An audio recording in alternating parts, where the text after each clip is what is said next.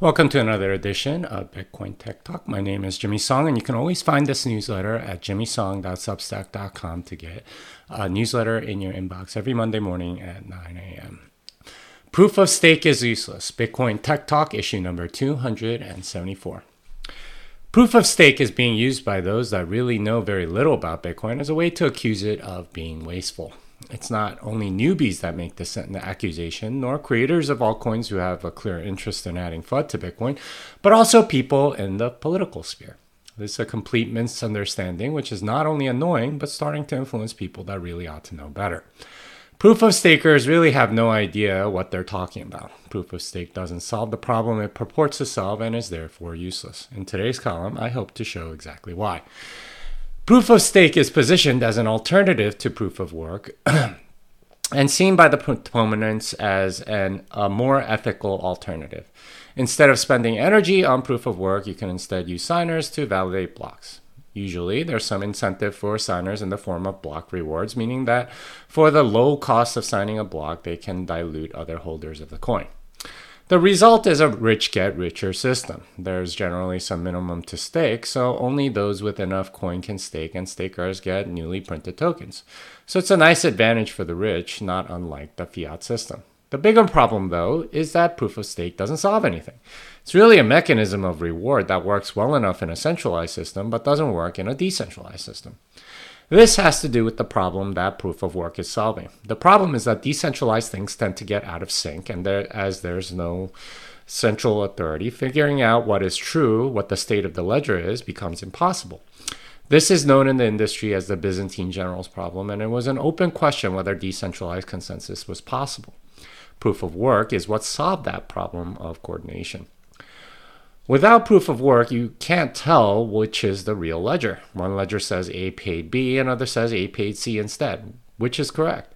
Proof of work gives each actor in the system an easy way to figure out who is correct. A neutral observer can see if a block has proof of work or not and follow that. If they both submit proof of work, ask for the next one and go with that one. This is the key innovation to Bitcoin. Proof of work lets observers know which is correct without reverting to a centralized authority. Proof of work is expensive, so can't be faked, and ties are broken pretty definitely. Proof of stake does not solve this problem. Signatures don't cost anything, so two ledgers can have signatures from a majority of the signers and both be valid according to their rules. This means that an observer can't figure out which is the correct one without resorting to some central authority. In a sense, there is no correct one. They're both equally valid according to the rules. In other words, there's no decentralized consensus here. Proof of stake then does not provide decentralized consensus and is therefore useless for the purposes of replacing proof of work. And indeed, every proof of stake system essentially reverts to some centralized authority telling them what to sign because there's no other way to achieve consensus. It is a centralized consensus system, which is really no different than fiat money, just dressed up in its dino, decentralized in name only, clothing. Proof of stake doesn't solve anything technical, but it does give its proponents the appearance of something unique and interesting. Sadly, this is all too familiar in this space, with blockchain not Bitcoin still making the rounds after 7 years of futility. The reality is that much like the blockchain not Bitcoin hype, proof of stake is just as useless. Proof of work is an essential part of decentralized consensus, and anyone selling you on proof of stake as an alternative is not only wrong, but likely clueless, ignorant, or scamming. So I wanted to write this because I think too many people are getting on the proof of stake train and thinking, oh, it's just a giant waste. Why can't we use proof of stake? Well, then you're kind of getting rid of the whole, you're throwing out the baby with the bathwater, right? Like it's kind of like, okay, we don't like the energy that it's using, so we're going to revert and do this trade-off. Well, the trade-off ends up you being completely centralized because there's no way for you to know which is the canonical one. Proof of work gives you an objective metric by which to measure ledgers. And if they're in conflict, you know which one to follow because one has more proof of work than the other. With proof of stake, there is no costly thing. So there's no decentralized consensus there. Anyone can sign, or the signers can sign, and they can confuse the heck out of everybody.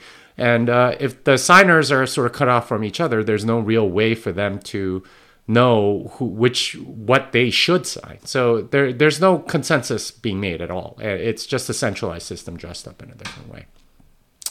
All right, let's talk about Bitcoin. Jameson Law published his 2021 year-end review of stats pertaining to Bitcoin. As you would expect from Jameson, he's thorough and puts the numbers in historical context. Bitcoin has been growing this past year, and the big stories the number tells is about the mining movement from China and the fees dropping very low. There's also been a lot more trading, and generally the industry is more profitable than ever. This past year has been absolutely wonderful for Bitcoin adoption and everything else. The fees seem to have gone mostly down to the minimum, and there was that mining exodus from China, which is a story that you can see in the stats that he shows. CoinKite has published an NFC standard for communicating Bitcoin data with offline devices. NFC is an interesting new way of communicating and does have less security concerns than, say, Wi-Fi. More options are good, and I'm glad that they're implementing the standard, which, by the way, is off by default. I once worked on using an audio cable to communicate Bitcoin transactions between online and offline computers. This is much more elegant.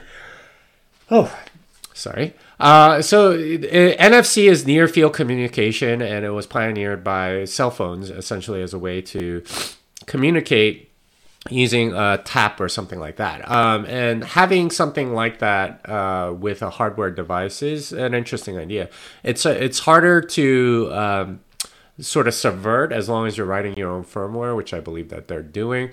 And, it's going to be fairly hard to hack into with that, unlike something like Wi-Fi or something.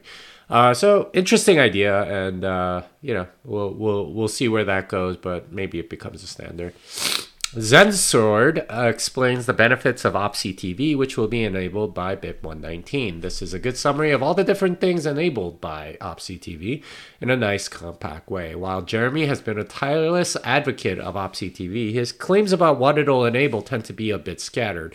So it's nice to have the benefits spelled out this way. The main things are all covenant related.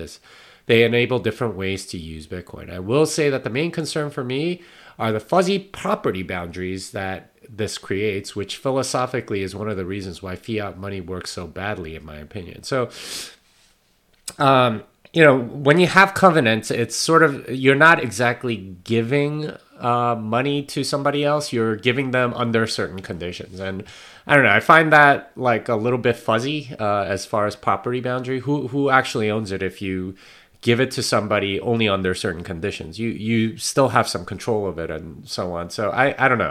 I have some mixed feelings about that. But that said, the post is worth reading, and OpsCTV is certainly worth considering. HRF has announced 4.25 Bitcoin in grants to various organizations and developers. The grants vary in what they're achieving, which makes sense given their mission. Congrats to all the different recipients, and I look forward to seeing what they do with it. HRF has been trying to give out a lot of Bitcoin. They had a lot of donations. They're looking to make it better and so on. They did announce some bounties a little while back, but these are grants, and these are to developers and people that are actually working on this stuff. So good for them, and congrats to all the people that received the grants. Lightning. Al Jazeera has aggregated the Lightning node operation resources. This is everything from running your own Lightning node at home to cloud services to figuring out how to earn routing fees. The collection here is impressive and reminds me of the early days of the internet and its simplicity. Much like Jerry Yang's links to various interesting websites eventually became Yahoo, this is likely the beginning of many different things people will be using Lightning for. So, it's just sort of like a collection of links. Okay, here's some places that you can go to and do things with, and how to run a Lightning node in an interesting way, and so on. It really does remind me of the early days of the internet when Jerry Yang had a bunch of interesting links, and it became sort of like a go-to place. So hopefully that's something like that happens on Lightning as well as we go towards a more decentralized web.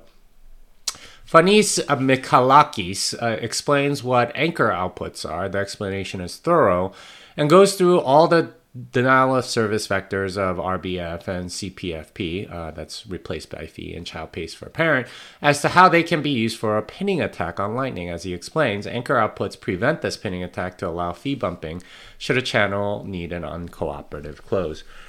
The post is instructive for thinking about the game theory behind how an uncooperative close works. So the explanation for how to do anchor outputs and why they need a carve out and stuff like that, very, very fascinating. I don't think I knew all of the details of what the pinning attack were until I read this. So very useful for thinking about things adversarially and how attacks like that might happen. These are the things that Bitcoin developers talk and think about, which altcoiners really don't at all.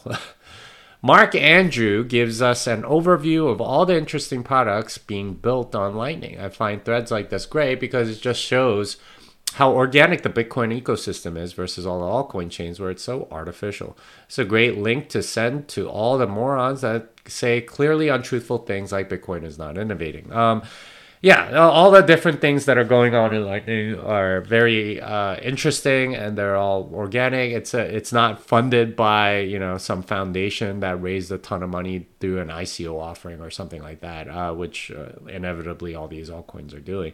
It's organic. It's people actually wanting to build stuff, which I think makes a big difference. Lightning Escrow is a simple escrow service for transactions using Lightning.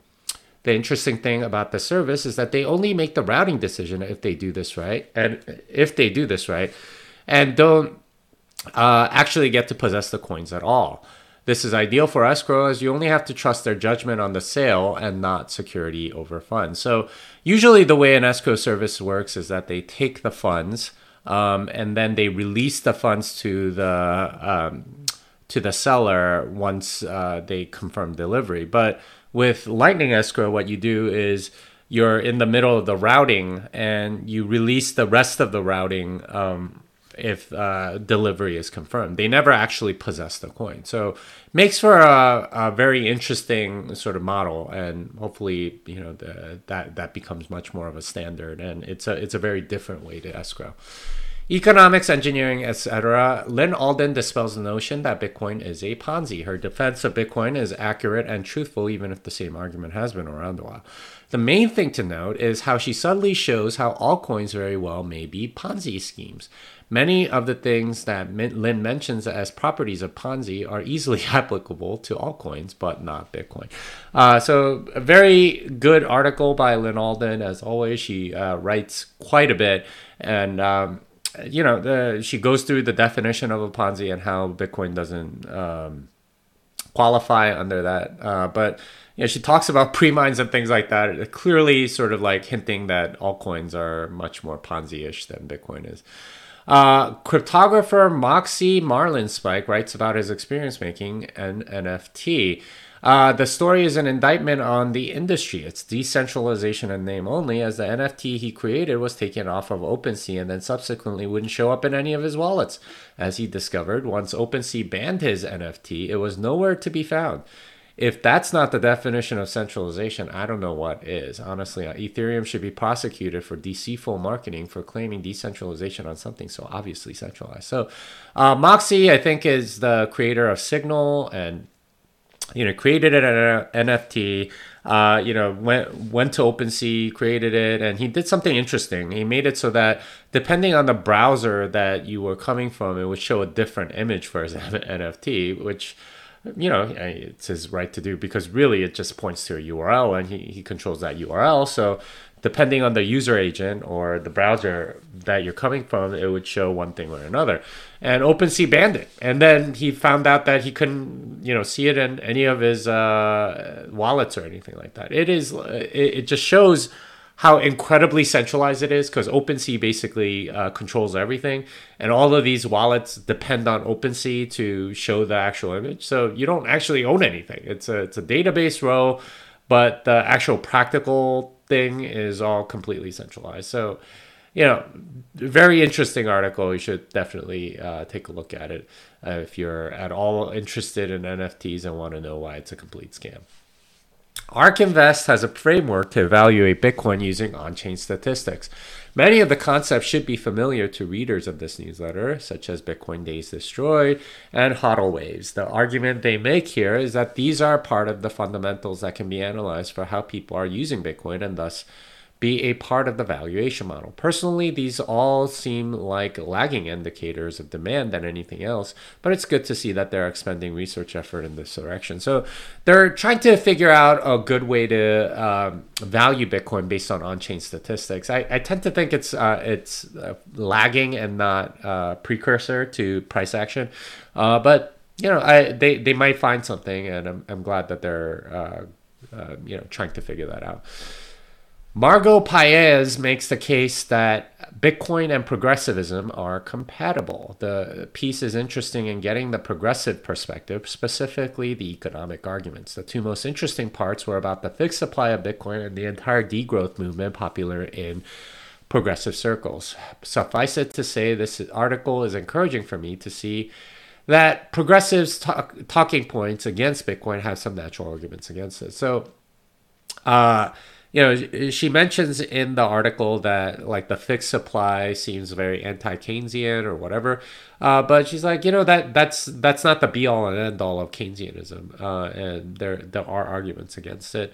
Also, the degrowth movement, which I didn't really know much about, it's this idea that we should sustainably grow as a human population instead of like the fast pace. Sounds a little bit like Malthusianism to me, but it is interesting that Bitcoin has a place in that too. So interesting article.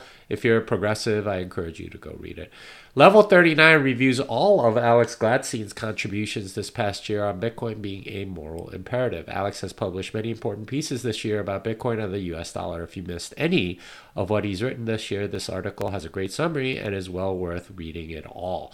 I think that what Alex has done this year is incredible, and I'm honored to call him a friend. So Alex has written a lot of really good pieces, particularly the petrodollar one and what's going on with Bitcoin in various oppressed regimes and authoritarian countries. His articles have been invaluable, and I've been honored to be asked to read through some of them and give him feedback and so on. So good stuff. Some quick hits. Mozilla gets more woke in the cringiest way possible. So I explained that earlier in this how proof of stake is useless. They don't really seem to get what proof of work is for. And they stopped accepting Bitcoin donations or something like that. Remington Rabo shows how community makes a difference in his journey to Bitcoin. So this guy was altcoining and everything else, and found plebs and started thinking differently. So community does matter. Who knew that Kazakhstan had so much mining hash rate? So apparently they shut down the internet in Kazakhstan, and like 15% of mining hash rate came down. So surprising amount of mining going on in these places that you wouldn't expect.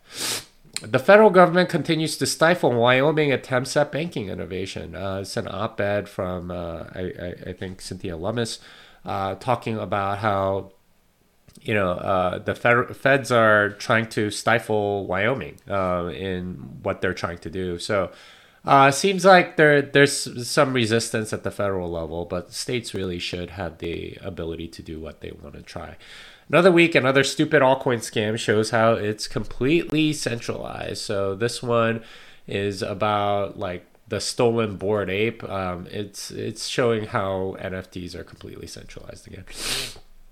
Events. Bitcoin and the American Dream book launch is happening in Washington, D.C. on February 10th.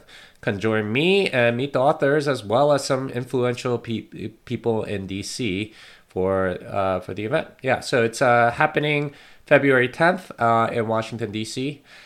I am planning to be in London for Advancing Bitcoin March 3rd and 4th, and I will be in Bitcoin 2022 in Miami April 6th to 8th, and I'll be doing the Programming Blockchain seminars right before both events. Podcasts, etc. I took a break this week from Bitcoin Fixes This as I prepare for season 4. It will commence next week with an interview with Peter McCormack. Reason TV did a feature on my seminars and Thank God for Bitcoin, and you can see that on YouTube, Jimmy Song, Bitcoin Universities and Christian Theology. I read through last week's newsletter, which you can find. Part 6 of my interview series with Robert Breedlove is online. We talked about public property, propaganda, and other drawbacks of democracy, which frankly most people don't think about. My talk from TabConf is up. This one is about Strenar signatures and the main advantages we get out of them. I was on Tone's show for Bitcoin's Bar Mitzvah. Here's the latest book, which is out now, Bitcoin and the American Dream. My other books are Programming Bitcoin, The Little Bitcoin Book, and Thank God for Bitcoin. Unchained Capital is a sponsor of this newsletter. I'm an advisor and proud to be a part of a company that's enhancing security for Bitcoin holders. If you need multi-sig collaborative custody or Bitcoin native financial services, learn more at unchained.com. Fiat delenda est. This song is done.